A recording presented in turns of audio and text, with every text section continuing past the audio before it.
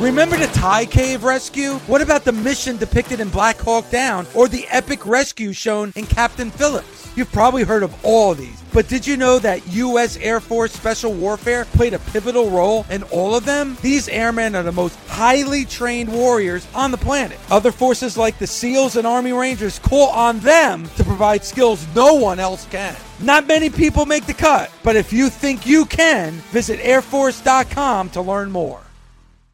If you don't know SiriusXM, then listen up. Commercial-free music plus sports, comedy, talk, and news. They have it all. A lot of people think you need a car to enjoy SiriusXM, but you don't. You can listen outside the car. Right now, you can get your first 3 months of SiriusXM outside the car for free. Just go to SiriusXM.com/busted to see offer details and to subscribe. You can listen on your phone, at home, and online. That's SiriusXM.com/busted. Offer available to new SiriusXM streaming subscribers. SiriusXM, no car required. This is the Busted Open Podcast. You can listen to the full show Monday through Saturday from 9 a.m. to noon Eastern on SiriusXM Fight Nation Channel 156. Welcome to the Busted Open Podcast. This is Dave LaGreca. On today's episode, the innovator of violence, the landlord of the House of Hardcore, Tommy Dreamer, and I talk all about heels. That's right, the greatest heels in the history of pro wrestling. I give my top 5. Tommy Dreamer gives his top 5, and also we get the top heels from our listeners, the Busted Open Nation. Also, we have 2 of the top heels of all time joining the podcast today. The $1 Million Man, Ted DiBiase, and the Prince of Darkness himself, Kevin Sullivan. All that right now on the Busted Open Podcast. We had Ted DiBiase on the line, now this day and age of using Zoom. Ted DiBiase was there, and then Tommy, you opened your big mouth and you said, don't embarrass. And I said, well, yeah, I do what I do. I'm LaGreca. And then he hung up. He's gone now. Absolutely. He realized he has a price and he's not going to sell out to you. But we are going to have a giveaway for the Busted Open Nation. This is extremely exciting. We're going to have a chance for a Nation member to win 4 tickets to a virtual fan experience with the $1 Million Man. So we're going to get the $1 Million Man up, and he is going to give us all the details. And then we're going to have the Nation give us a call and have a chance to win and hang out with the $1 Million Man on Zoom. Let's go back to the Nation. Why not? All right. I told you. Didn't I say we're going to take phone calls? And here we go. Let's get back to the very busy phones. Let's go out to Al in Ontario. Al, what do you got, my friend? Hello. Hey, Al. How are you? Not bad, buddy. How you doing? Good, brother. What do you got? Give us some of your greatest heels of all time. I've only got one, and he's the greatest heel of all time, was the Royal Exalted Sheik, Sabu's uncle. All you got to do is go out and find the VHS or beta tape called I Like to Hurt People. He was the greatest United States champion of all time. He sold out Cobo Hall more than anybody in Detroit, and he's never remembered anymore. Al, I have the VHS tape of I Want to Hurt People. I love that movie. He is amazing. And you're right. I mean, Tommy is representing the Sheik today because he's got a Detroit Lions hat on.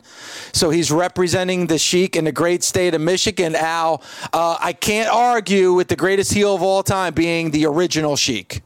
He was the best. You watch that movie now, even at 60 years old, poop touches cloth. He still scares the hell out of me. Al, awesome call. There's something called the internet. You can go on something called YouTube, and you could still see some of the Sheik's matches. Maybe you were at ringside, and thank you for the call. Yeah, thanks for the phone call, Have Al. a great day, You got it, man. Al, when this show is over, is going to throw his Betamax tape into his Betamax machine, and he is going to watch I Want to Hurt People. I think that's amazing. Good call by Al. The last time I saw a beta machine was at Paul Heyman's house where he had not one but two beta machines and all these old school MSG shows. And I was like, you have a beta machine? Back in the day, those were expensive as can be. And the fact that he still had, I was like, oh man, you should convert them one day. Wonder if he still has them. But yeah, I love the fact that the caller said a beta machine. That is old school. Gabby doesn't even know what the hell we're talking about. No. Like, what's an alpha and a beta machine?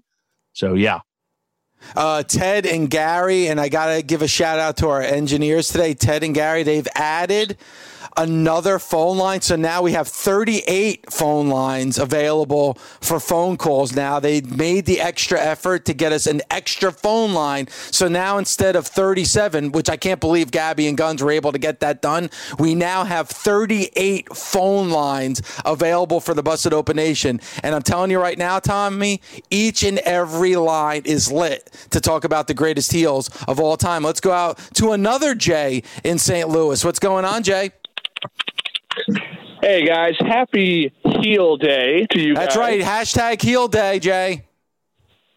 Absolutely. So my list, I started watching regularly right after the Ruthless Aggression era started. So all of my heels are going to be from that era and to today.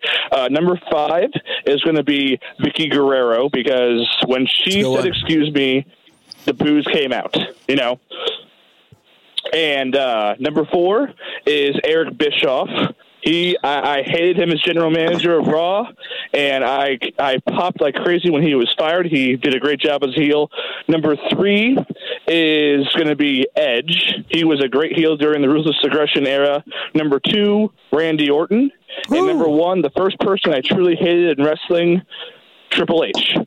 All right. I mean, all from that era. Jay, really good list. And Jay, a younger fan, grew up during the Ruthless Aggression era, and that's where his list is based on. But Tommy, I don't care what era you watch professional wrestling. I think, to me, again, I have my laminated top 5 list, and this man is on it. The $1 Million Man, Ted DiBiase, now joins us here on Busted Open. Mr. DiBiase, how are you today? I'm doing great, guys. How are you? We're great, and it's an honor to have you on. And I mean, honestly, like when you hear that you were the most hated man in pro wrestling, I mean, how does that make you feel? Because you're a good man, you really are. But when it came to seeing you on TV and in the ring, you were not.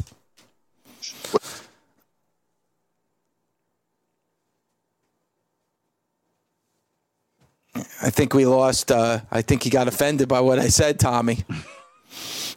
Stupid Zoom meetings. I'm signing Gussie, but no, gosh, can you hear me? Yeah, we got you. We got you. We have you.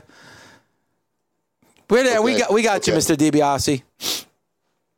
All right. Well, I mean, I love to hear that because that meant I did my job well.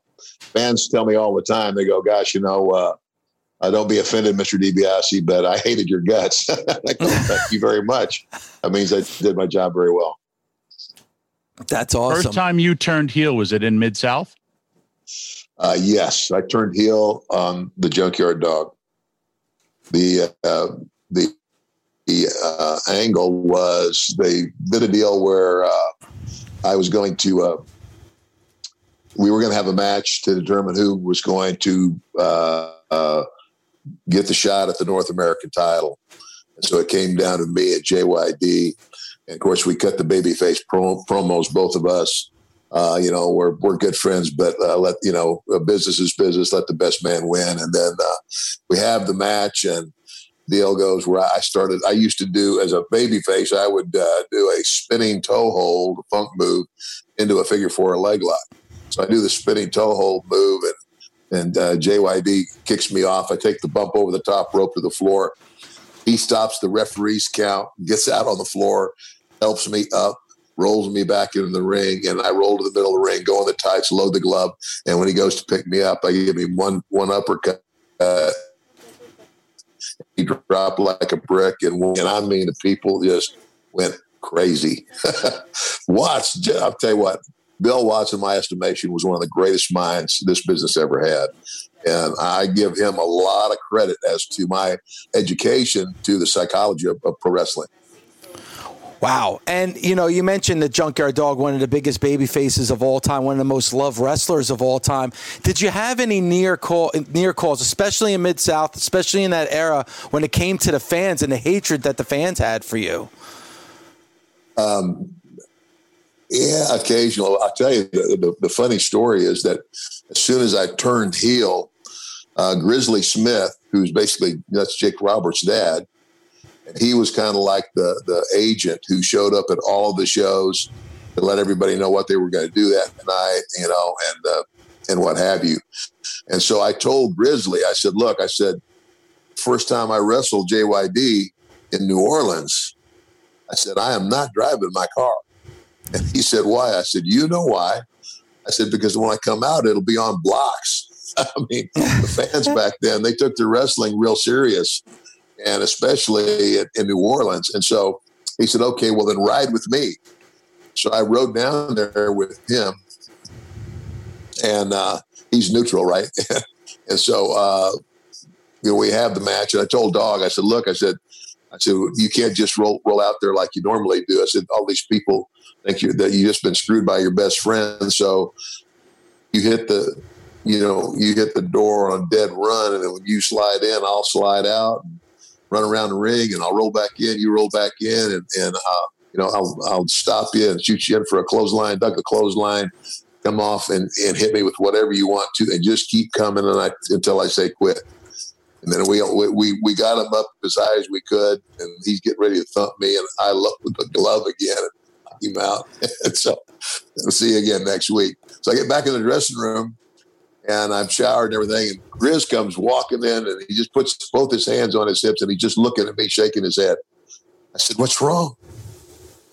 And I said, is something wrong with the match? He said, no. He said, the match was great. I said, so what's wrong? He said, they slit my tires. All four of them. And so he says, we're going to be here a while. See, I told him, I told you. I said, they slit your tires. I said, I wouldn't have had a car. That's amazing, Tommy. Isn't that great to hear stories like that? Yeah, man, that's old school. I mean, yep. It's a lost art being a heel. Plus, with all the times that we have, I mean, I've been a part of some real heel heated moments, but that generation was like Teddy said, it was his job to control the environment for people to hate him, and he, and you also, Ted, you talk about, you have Bill Watts, but your mentor. Terry Funk was probably one of the greatest heels of all time, and just did things. I would always remember that unpredictable factor when you would see a Terry Funk match where he'd go like he was getting into the ring, and then he'd turn and like snap like at a fan, and you would see everyone draw back because you didn't know who he was going to hit or swing his chaps at. And it was just like those little things where when, a wrestler reacts and the fan jumps back, like that's psychology 101 in the sense of you don't know what this guy's going to do because he's crazy and he's a badass. Right. And you're right. And I didn't wait till I got in the ring to start healing. As soon as I left the dressing room door, as I walked to the ring, I would stop occasionally and I would just look at people. I'd look at them like they're dung, right? And of course, people can read body language like that, and some, I remember, and this, you'll love this story. There was this one little old lady who was always at ringside in Jackson, Mississippi. She would just stand up and give me hell, point her finger at me. And I would just give it right back to her. So I think I was wrestling Jim Duggan, and we did some spot, and I rolled out of the ring, and I backed up to the guardrail, the barricade. And all of a sudden, I feel this searing pain in my right buttock. I spin around and hit somebody. Lady, and she had hit me in the butt with a hat pin about 2 inches long. I mean, I went from mad to almost busting out laughing, but I had that one coming because I had given her hell every time I went to the ring. That's fun stuff. I always talk about on the show, the first wrestler that I really kind of got behind and I felt it helped me fall in love with pro wrestling was Tommy Wildfire Rich. And you had a great feud with Tommy Rich in early 1984 in Georgia Championship Wrestling. And then the whole match with Mr. R that we all thought was Tommy Rich under that mask. And it turned out to be Brad Armstrong. I mean, talk about that feud and what it was like in Georgia at that time. Well, I mean, that program right there kind of set things that it kind of brought a revitalization to the territory. And actually, I think Buck Grobley was booking at the time. And that angle, I had already done that angle, but I had done that angle in Mid-South, if I'm not mistaken, with Junkyard Dog, where we had the loser leave town match and everybody figures I'm going. And I win the match, and then he showed up the next week under the mask, and of course everybody knew it was him. And I'm screaming and hollering at everybody knows it's Junkyard Dogs as well. All you got to do is unmask me and prove it, So similar, but I think I don't think it was Brad Armstrong. I think it was Tommy Rich because. Everybody, I mean, the blonde hair's hanging out underneath the mask. Everybody knows it's him. It was the same angle. So we had a blast with that. All you got to do to prove it is unmask me, right? I mean, I don't know what you're saying, Mr. DiBiase. As far as I know, what I was watching on my TV when you unmasked him, it was Brad Armstrong. That's what I'm going at. That's how I remember it. It was Brad Armstrong, not Tommy Rich. Well, maybe I forgot. And then, Ted, you have a different type of character revival when you come to the WWE as the $1 Million Man. And it's off to the races as top heel in the company, top heel heat. And, you were part of probably one of the largest watched wrestling matches at, the Saturday Night's Main Event. Just you being that heel, were there any times in WWE where you were like, this is too much heat, or you feared for your life, or there was about to be a riot? I don't think I ever had that feeling in WWE. In Mid-South, it was old school. It was, there wasn't as much. There was security, but I mean, even Bill Watts would tell us. He said, "Look, you're a heel." He says, "You better know this: if you ever get in a fight and you don't win, you're fired." So you had to be able to take care of yourself for sure. But being that Vince had come out and publicly, told the whole world that wrestling was sports entertainment, and the security was a whole lot better. I don't think that I ever got to a place where I feared like that. Now, there were a couple of times publicly when I being in a club or something where, somebody had a little bit too much to drink, would come up and say, "Oh, yeah, you're that guy on television, blah, blah, blah." Try to pick a fight with me. And but the one thing I always did when I went, I'd go into restaurants and nightclubs, and I would tell the people at the front door, I go, "Look, I'm just here to have a good time." I said, "I would appreciate it if you keep an eye on me, because every now and then somebody comes up," and those guys really appreciated that. And so I never really ended up having any issues like that. Never. Ted, something that you're doing on today's show and moving forward here is, I know that you're giving away right here on today's show, which is very rare. I mean, $1 Million Man actually giving something away to the Busted Open Nation, but 2 sets of 4 tickets to a virtual fan experience with you, the $1 Million Man. This is a once in a lifetime opportunity. So tell our fans about this experience and what we're going to be giving away on today's show. Well, what I'm doing is this virtual fan experience is, there's 3 packages. Like for $100, you get a 5-minute Zoom call, personal interview with me where, we can talk about whatever you want to talk about, and you get a copy of that call as well as the Zoom call, as well as an item autographed and a social media shout out. That's the $100 package. And then for $75, it's more of like a panel at a Comic-Con where there's a lot more people on the call, and people will at random be able to ask me questions, but everybody there is on the same call. And that's, I think, the $75 package. And then for like, I think it was $35. I can't remember now. I've let my, the guy that handles all this stuff for me do all it. But I think for $35, you get a story. One of my stories, you don't know which story you're going to get. One of the stories that I tell, plus an autograph and a shout out. And that, those are the three packages. And because for timing's sake, we didn't know how so we're going to do this. Tomorrow is the first day. And then Saturday will be the second day, this coming Saturday. And then next Tuesday will be the last. We're doing it over a 3-day period. So, we didn't know what kind of volume we'd have. So we wanted to make sure that anybody that did want to do it could join in on it. So that's what we're doing. It's a new thing for me. It's a new world we're living in. So we're going to see how it goes. And I appreciate you guys having me on to tell everybody about it.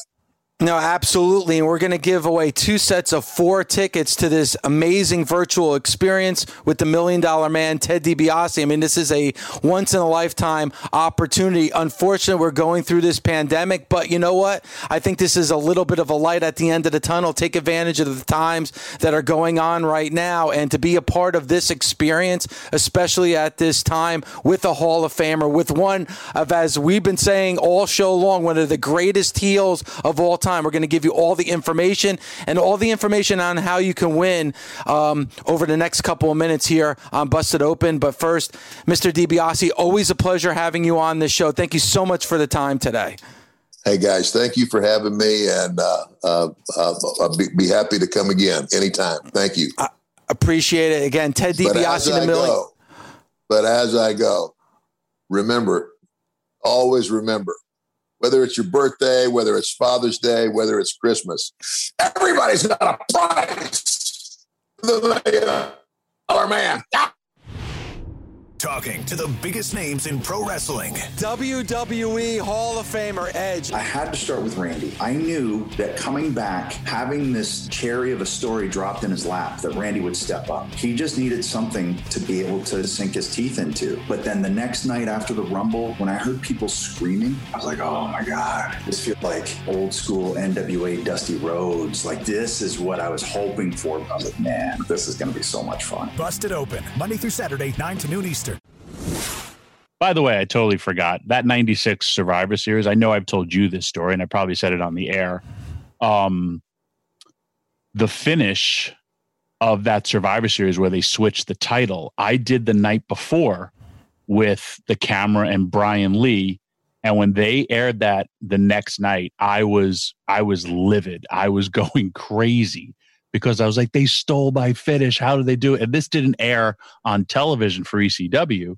And Paul, I went nuts on Paul, and I was like, you're a stooge. You told them all this stuff. And he basically said that he saw Howard Finkel in the audience, and he tried pitting on Howard Finkel. And then I hit up Howard Finkel years later when we were friends, and I asked him, he's like, Tommy, I did not do that.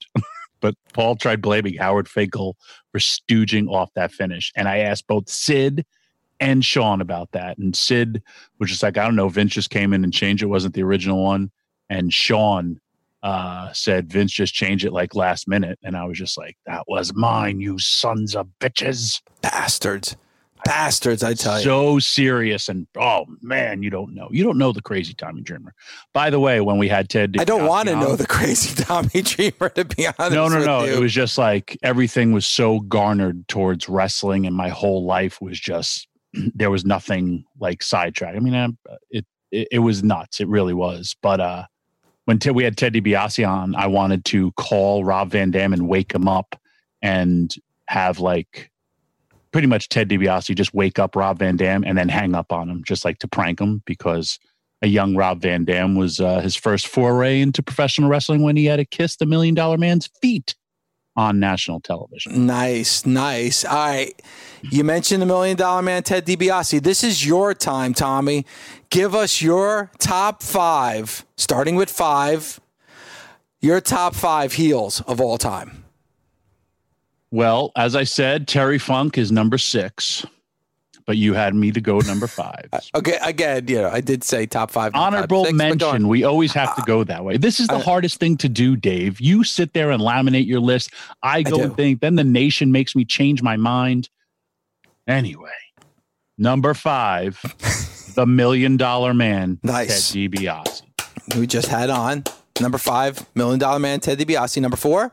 Number 4, I feel he's probably one of the top heels of all time, but due to the fact that he's a pretty darn good babyface, but making a lot of money and making people mad, Triple H. All right, Triple H. And again, you mentioned your criteria earlier. Your criteria is not only heat, but tickets sold, money. So those are your 2 for the criteria of your top 5 heels. So at number 5, the $1 Million Man, Ted DiBiase. At number 4, Triple H. Who do you have at number 3? At number 3, though I feel he should be number 1, but I couldn't put him at number 1 just because I felt the other 2 were so strong. But a man that never worked as a babyface. And when I tell you, I don't think in this generation he would even be on social media because he knew it was his job and he hated, he loved to be hated. Ravishing Rick Rude. And I was fortunate enough to spend time with him, and he just totally just wanted to do things to have people despise him. Number 2 will be our next guest because of what he represented. He represented Satan.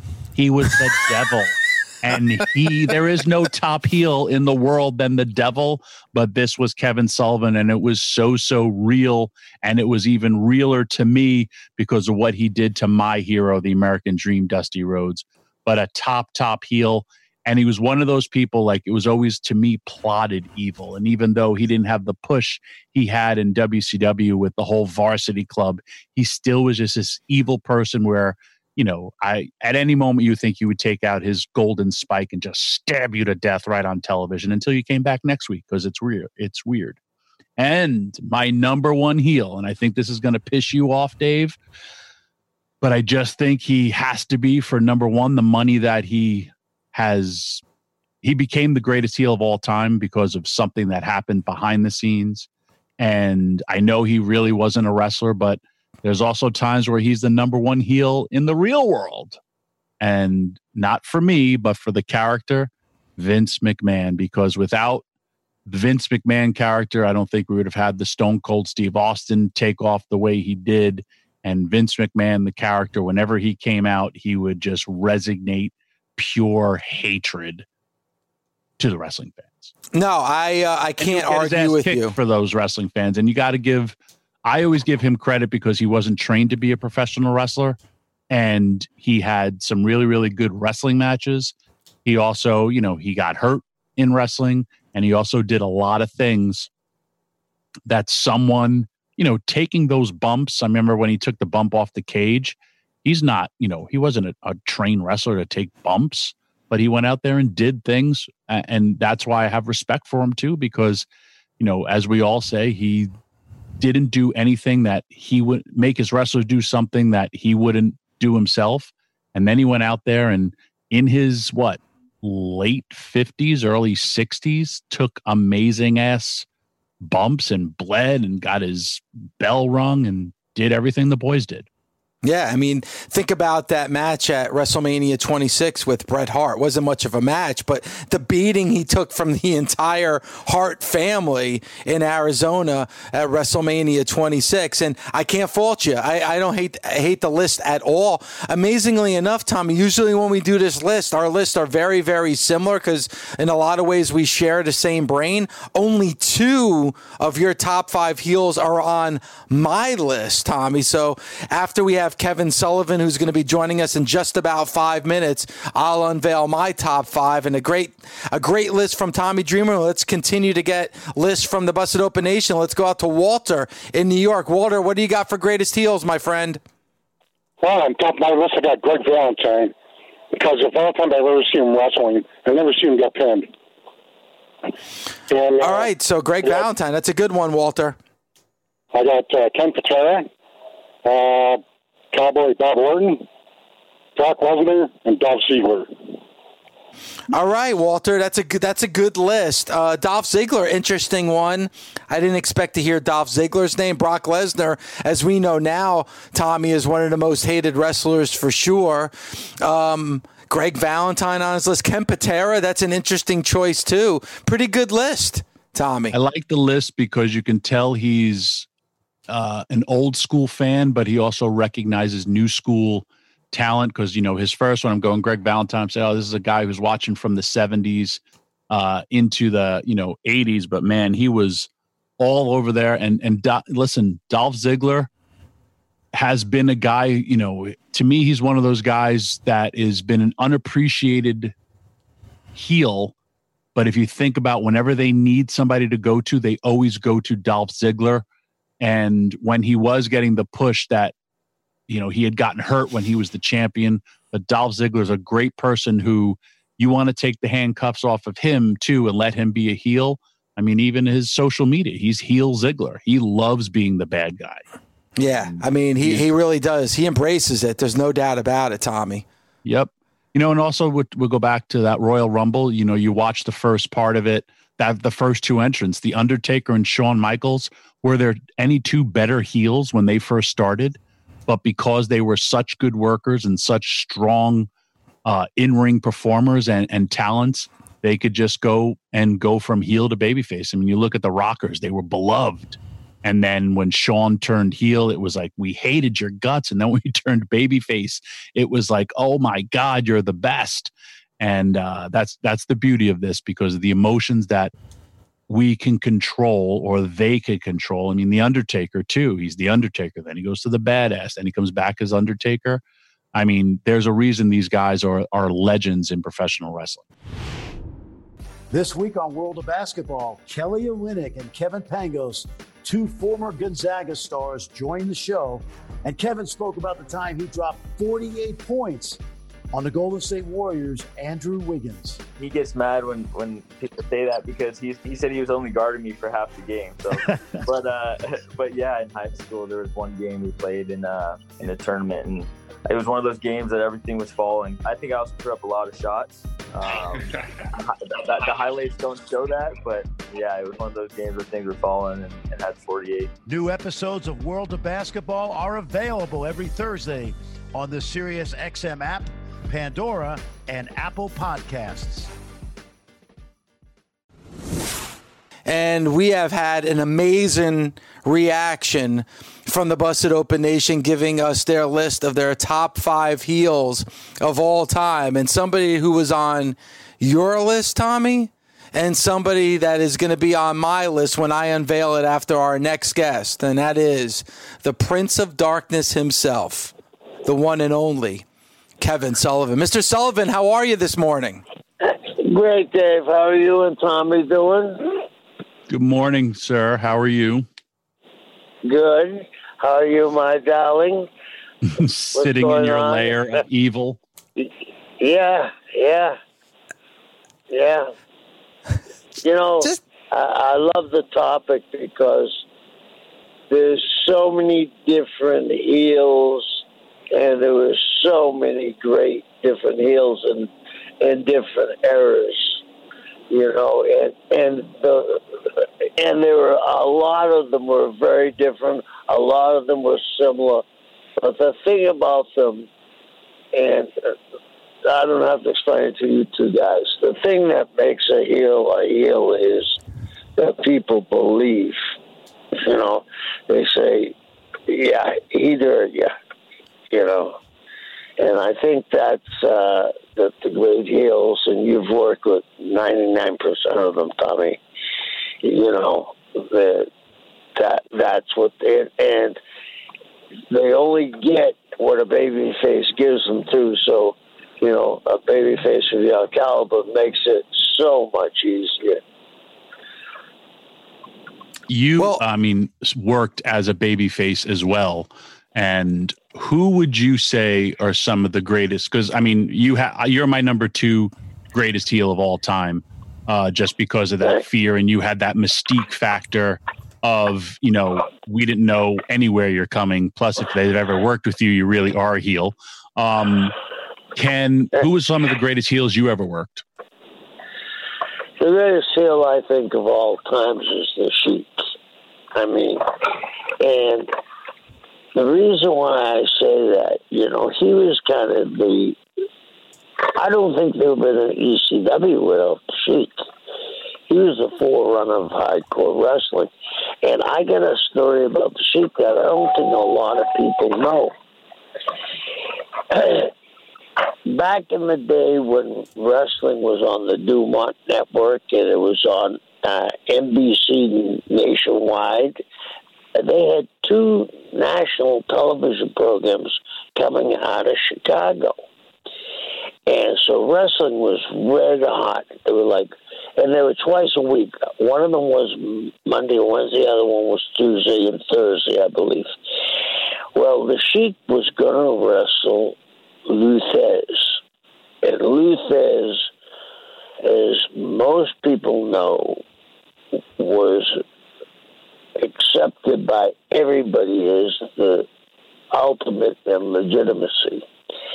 And on Lou's cards until the few times when they had conventions and had wrestling matches, or I say conventions, when the NWA met, that they would allow Mildred Burke, who was a real shooter, and June Byers wrestle. But other than that, you couldn't have midgets or you couldn't have women on the card with Lou.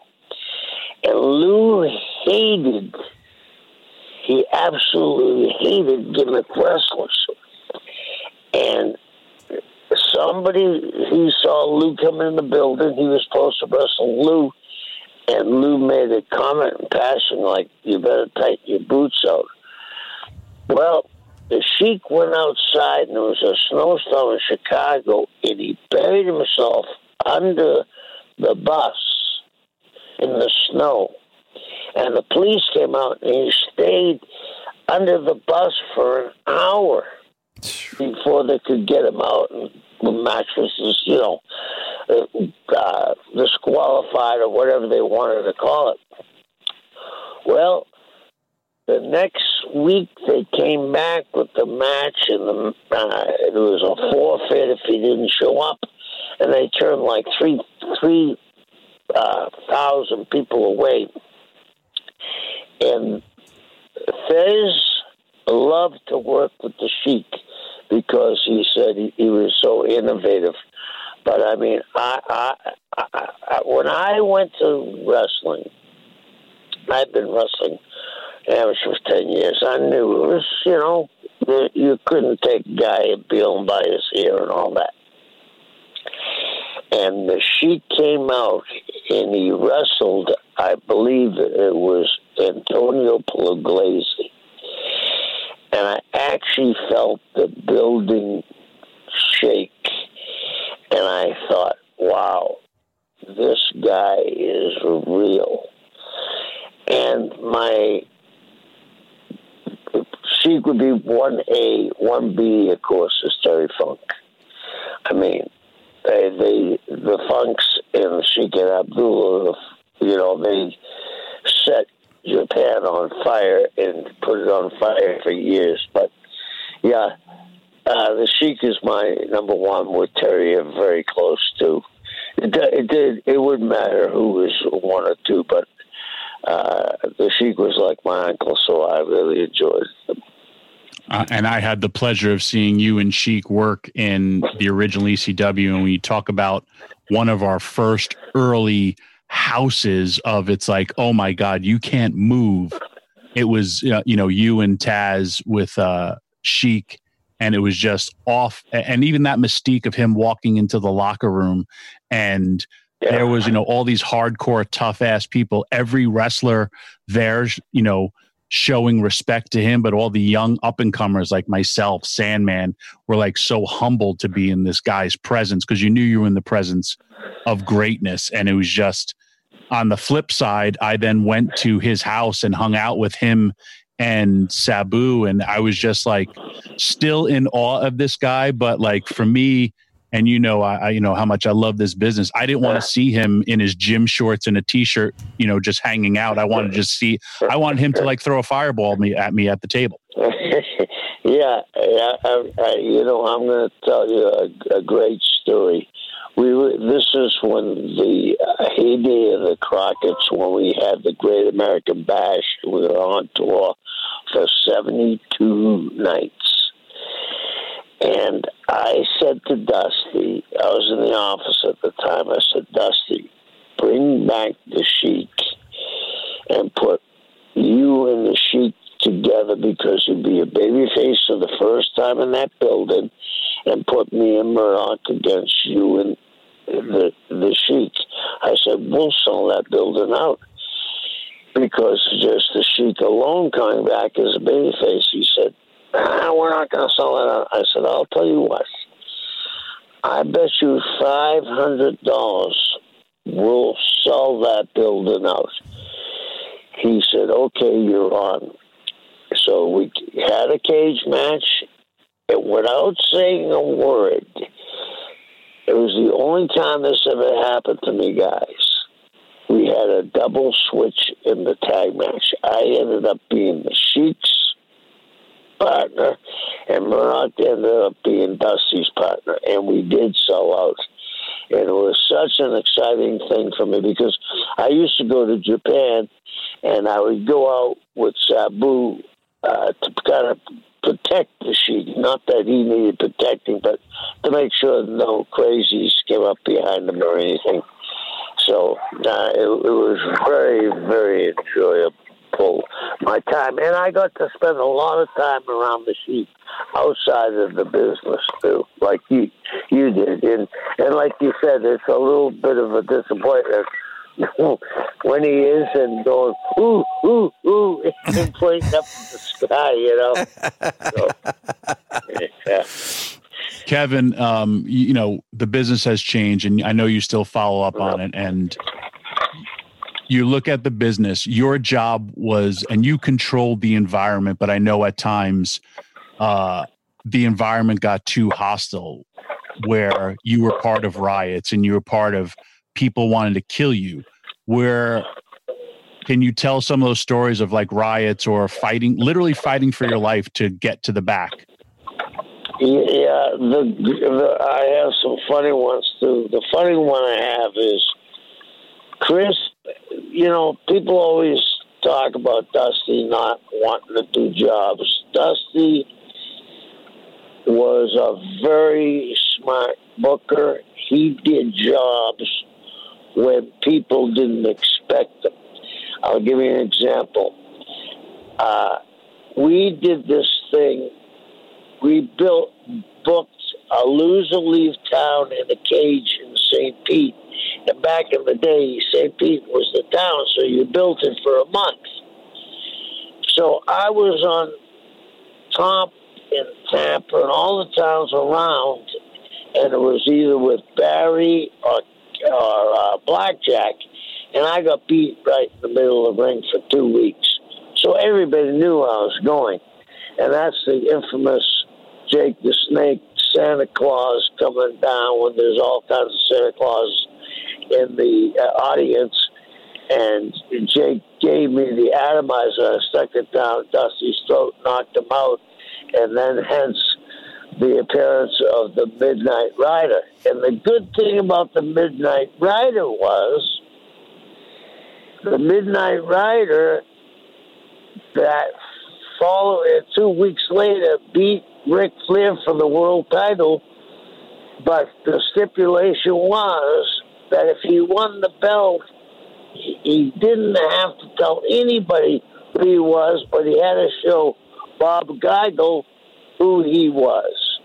So Dusty wins the belt gets stripped, and who caused the belt to get stripped? But the guy, that beat him to become the Midnight Rider, Dusty. And Tommy, you used to spend a lot of time around Dusty. Dusty didn't just go from A to B. Dusty could run through the alphabet pretty quickly. Absolutely. When you look at what you were able to do, and I would say that, Tommy, that 5-year run for Florida and Championship Wrestling from Florida, like when I think of a heel, I automatically think of you, Mr. Sullivan, because I couldn't imagine anyone ever cheering you, because of what you did to Dusty Rhodes. It's not only hatred, but fear.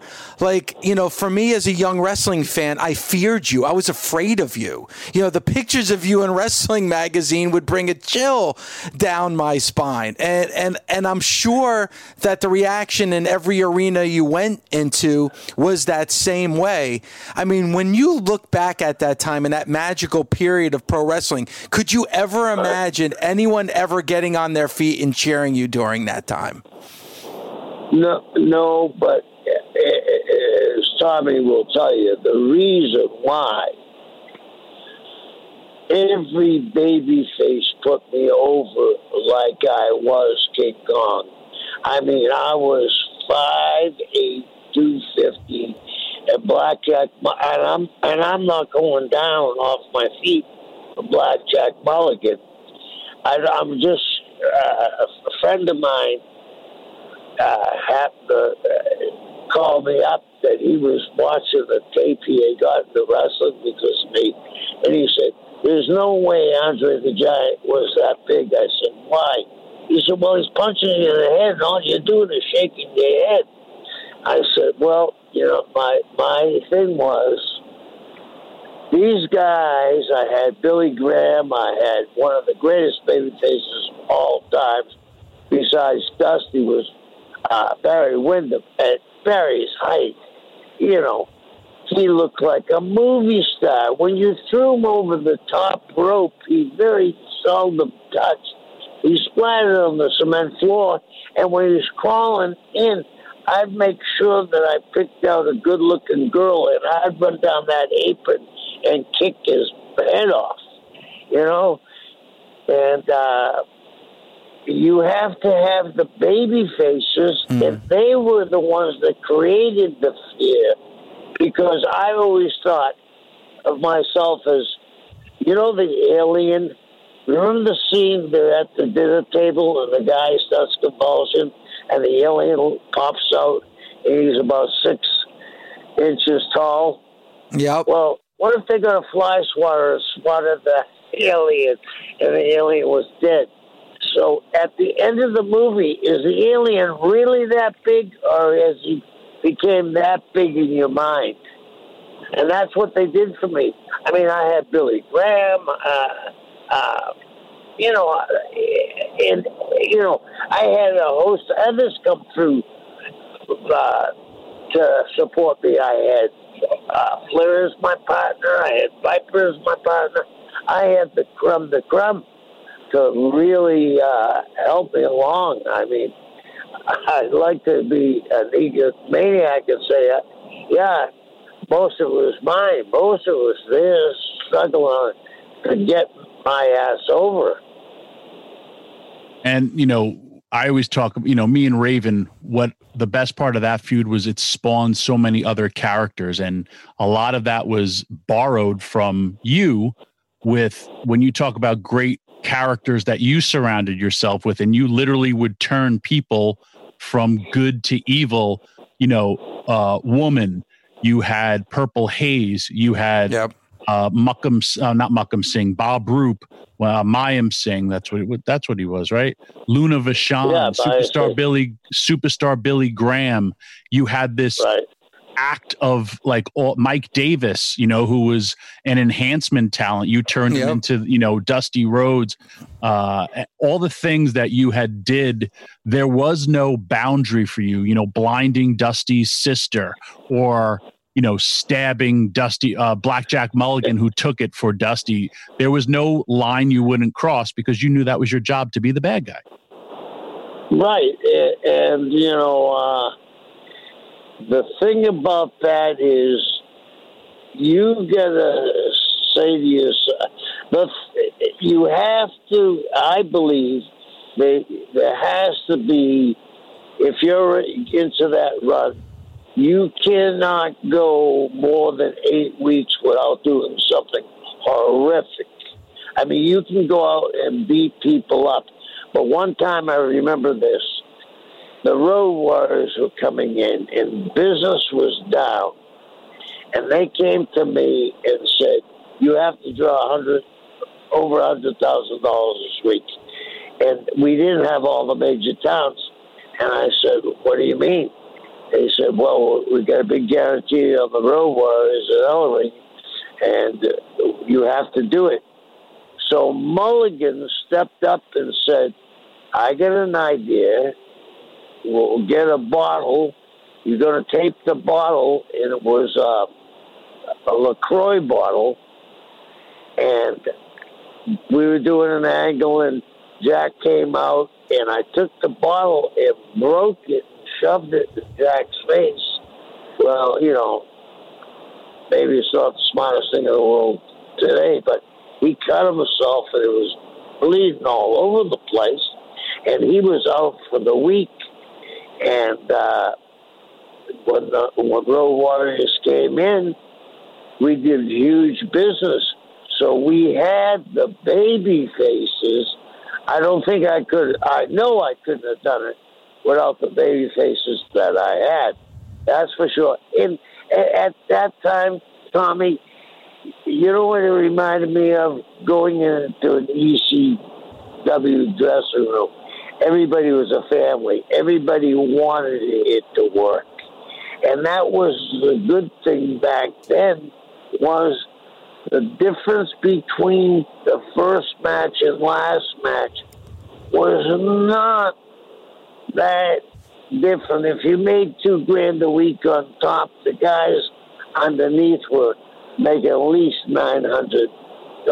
So it was like, hey, let's get behind whoever, because they're putting bread on the table. So, yeah, it reminded me of ECW.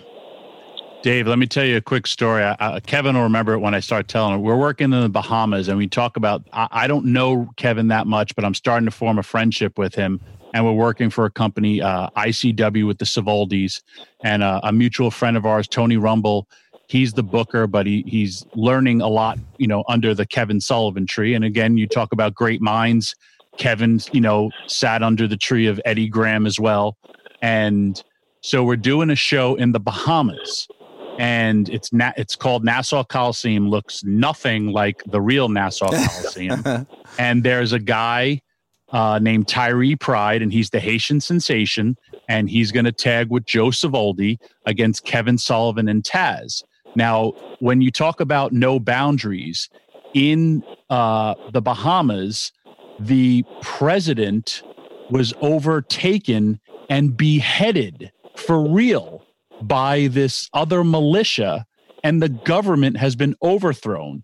And they have a guy who's identical to the person who legit murdered and chopped off the head of this leader.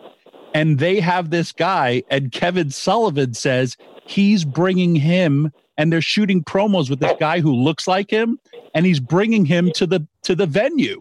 Oh boy. And they're having the match. I wrestled 3 times already that night. Now the guy gets cold feet because he's going to get death threats or murdered because he overthrew the government, and everyone's thinking this is real. So they're like, well, we can't not listen to this promise. And dude, I tell you, I'm 20 years old, and Kevin comes up to me and goes, you have to put on this mask and act like you're this guy. And I'm like, what? And he's just like, you have to do it. And I'm like, okay. When you go to the ring, they had chicken wire surrounded to get to the ring, and then it just opened up like old school NWA where you had this one barrier.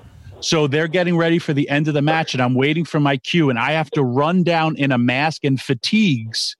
And Kevin's like, take the inside out bump. I'm like, I don't know what that is. And he's just like, he's just going to ram Taz into you. You flip into the ring and the guy's going to pin you. And I was like, okay. They do that. I get pinned and they realize like, here I come running. And I think I had like a fake machete.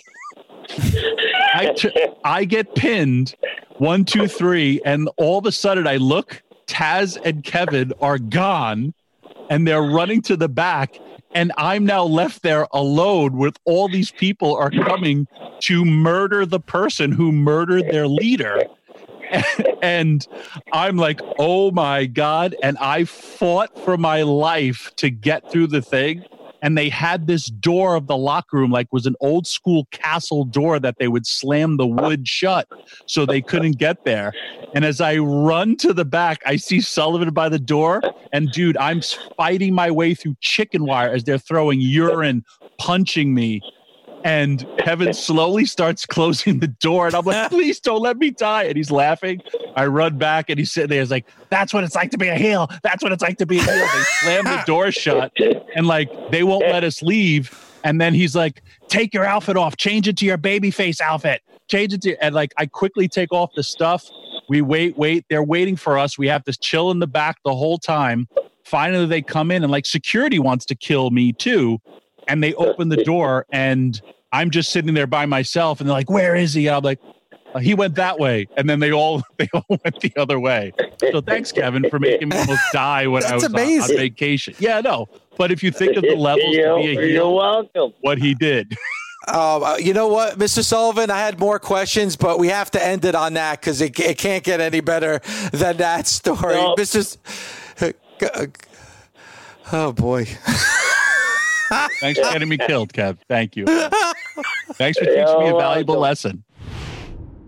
Your home for all things combat sports is SiriusXM Fight Nation. Start your day with Hall of Fame Pro Wrestling Talk on Busted Open. Respect these men and women that build the business. Then, the Ak and Barak Show keeps you up to date on all things boxing. Boxing is the theater of the unexpected. And MMA guru Luke Thomas has you covered for mixed martial arts. Joe Rogan is the most important influencer in all of MMA. The fight game broken down like nowhere else. Only on SiriusXM Fight Nation Channel 156.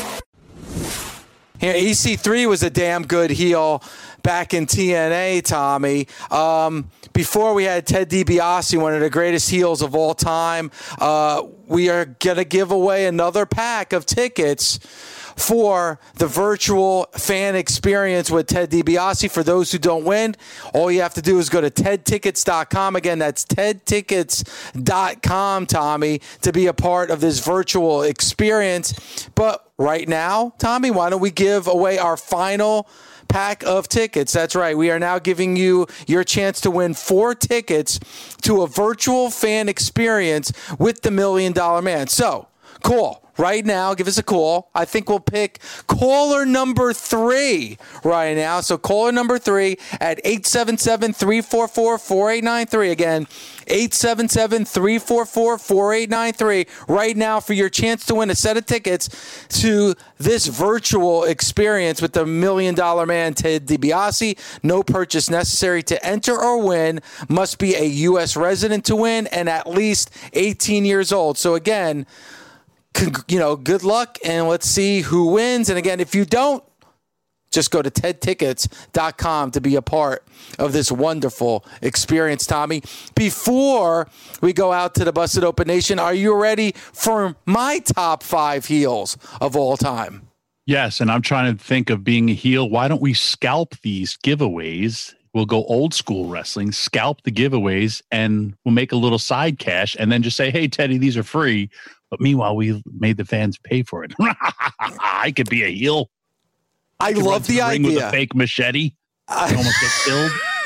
It's amazing while you're drinking a protein shake while doing the show. You are amazing. All right, here are my top 5 heels. Again, Tommy, usually you and I share a brain when it comes to our list, but only 2 heels that are on your list that are on my list. But here we go. At number 5, and you knew I was going to throw out this name, Tommy, because I always say that the first wrestler I fell in love with, the first time I ever watched pro wrestling was Tommy Wildfire Rich. One of my greatest feuds and my favorite feuds of all time was Tommy Wildfire Rich with this man, and that is Mad Dog Buzz Sawyer, Tommy, at number 5. Good pick. And like I said, every top babyface needs a top heel, and that feud really, really helped the both of them. At number 4, somebody that I always hated. I know that you said at the end of his career quickly became a babyface, but I know him as the Russian Nightmare, Ivan Koloff, at number 4. Great pick. Fabulous pick. He's in my top 10. Okay. At number 3, the $1 Million Man, Ted DiBiase, who we just spoke to. And again, if you missed a moment of any of our Heel Day show, our interviews with Ted DiBiase or Kevin Sullivan, go to the SiriusXM app and listen to us on demand. Watch the videos that Mike the Video Guy does and Daniela does on the SiriusXM app. And, of course, subscribe and like the Busted Open podcast. Number 3, Ted DiBiase. At number 2, somebody who wasn't on your list, which I thought was going to be somebody that was definitely the combination of hatred and fear. At number 2, Abdul the Butcher. Yeah, I get it. And when the whole hatred and fear thing, but to me, he was never in the territory too long. He was a different version of an Andre the Giant because he was always like the surprise bad guy enforcer. So like, that's why I knew when he came to town, it was trouble, but he wouldn't be there that long. And a lot of times, there was never any clean finishes back then. Not that I cared, but Abdullah definitely for like all the bloodshed and like his fear factor. Yes. But for me, he wasn't I don't know. It just didn't resonate that way. All right. And number 1, I'm shocked that this wasn't your number 1. But the man we just spoke to a few minutes ago, the Prince of Darkness himself, Kevin Sullivan. Yeah, the only reason why he wasn't is because of the numbers that Vince did. That was how my discerning factor was. But yeah, Kevin's a great heel. Always was, always will be. And his psychology, especially that one thing that he said, what he couldn't make up for in height, he made up for it in his work and his aggressiveness of being a top guy. And I remember him specifically when he told that Andre story, I remembered him jumping off the second rope or doing stuff off the second rope, like his chops to wear down Andre. But to me, he was doing that as leverage, but then there's also the visuals of him choking Andre.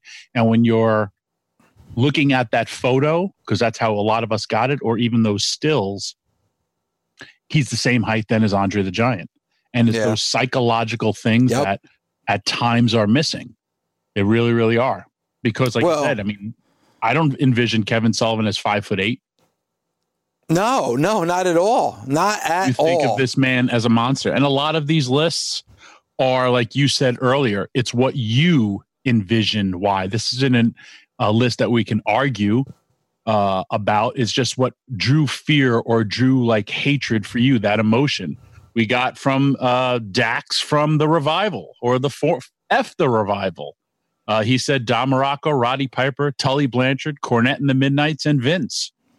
A lot of wrestlers chiming in. I love it. Shockingly, we have a difference of opinion with somebody. Who do you think that person is, David? Bully? Bully healed us. He's not even on the show and he's healing us. And he wrote, doesn't tag us either. If you're compiling a list of top 5 greatest heels of all time and Freddie Blassie and the original Sheik aren't on it, your list is invalid. So he just healed us on our own show and he's not even on. I know. Such an angry man. And Bully could be on that list as well because he's definitely one of the great. He would be everyone's hated list for real. Yes, he's definitely number one heel on Busted Open. There's no doubt about that.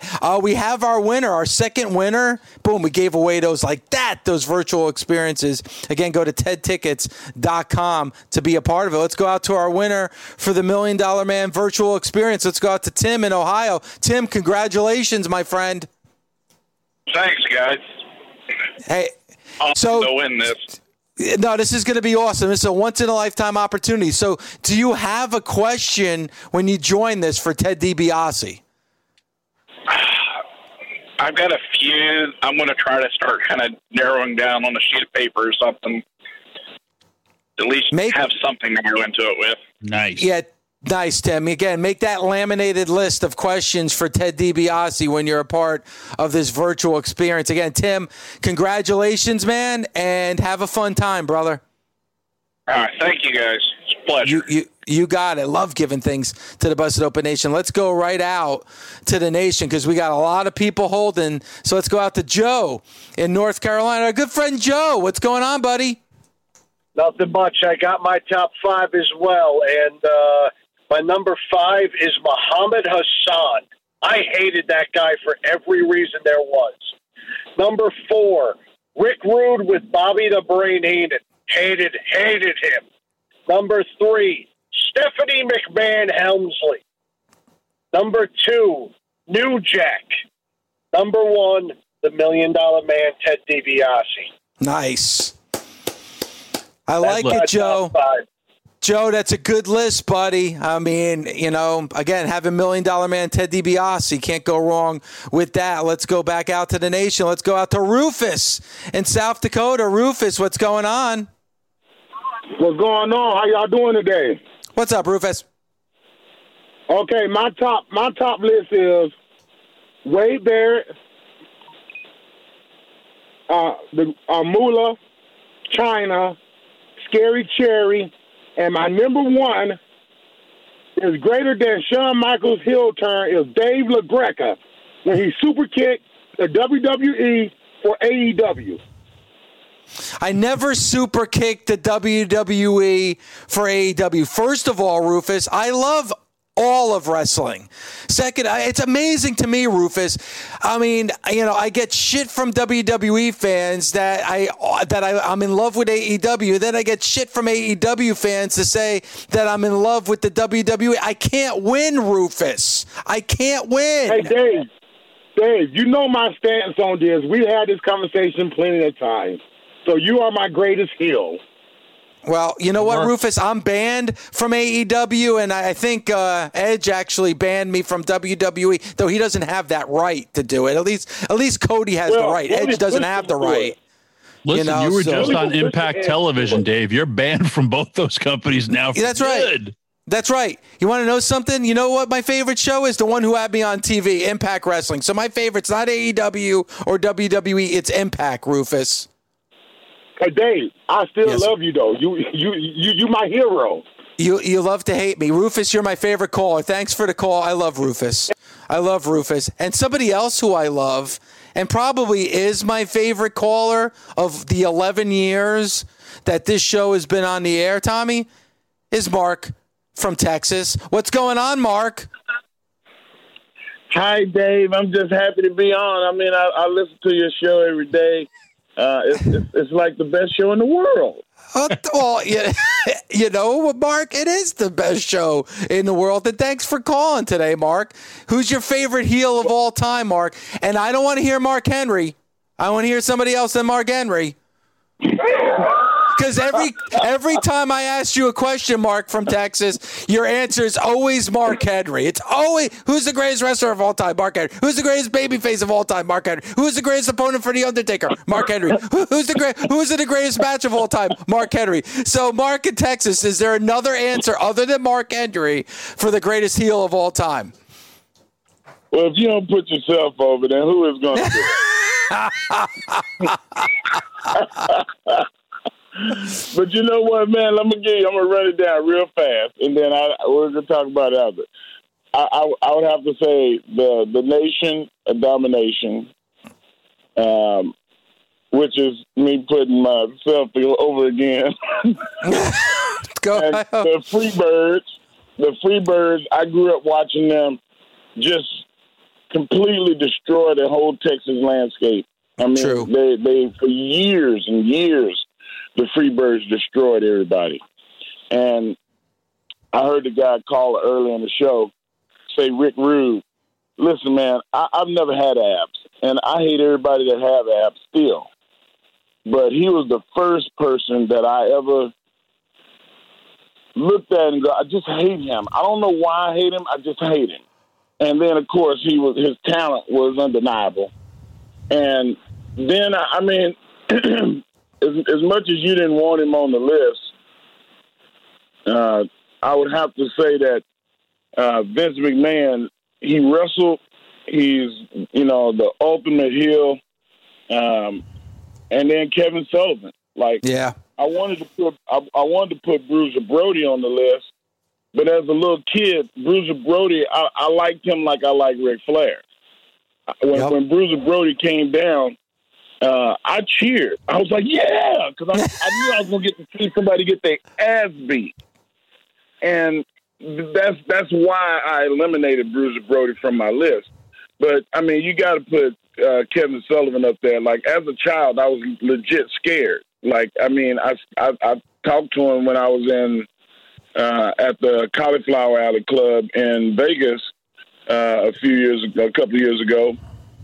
And I started stumbling over my words because I thought he was going to take my soul.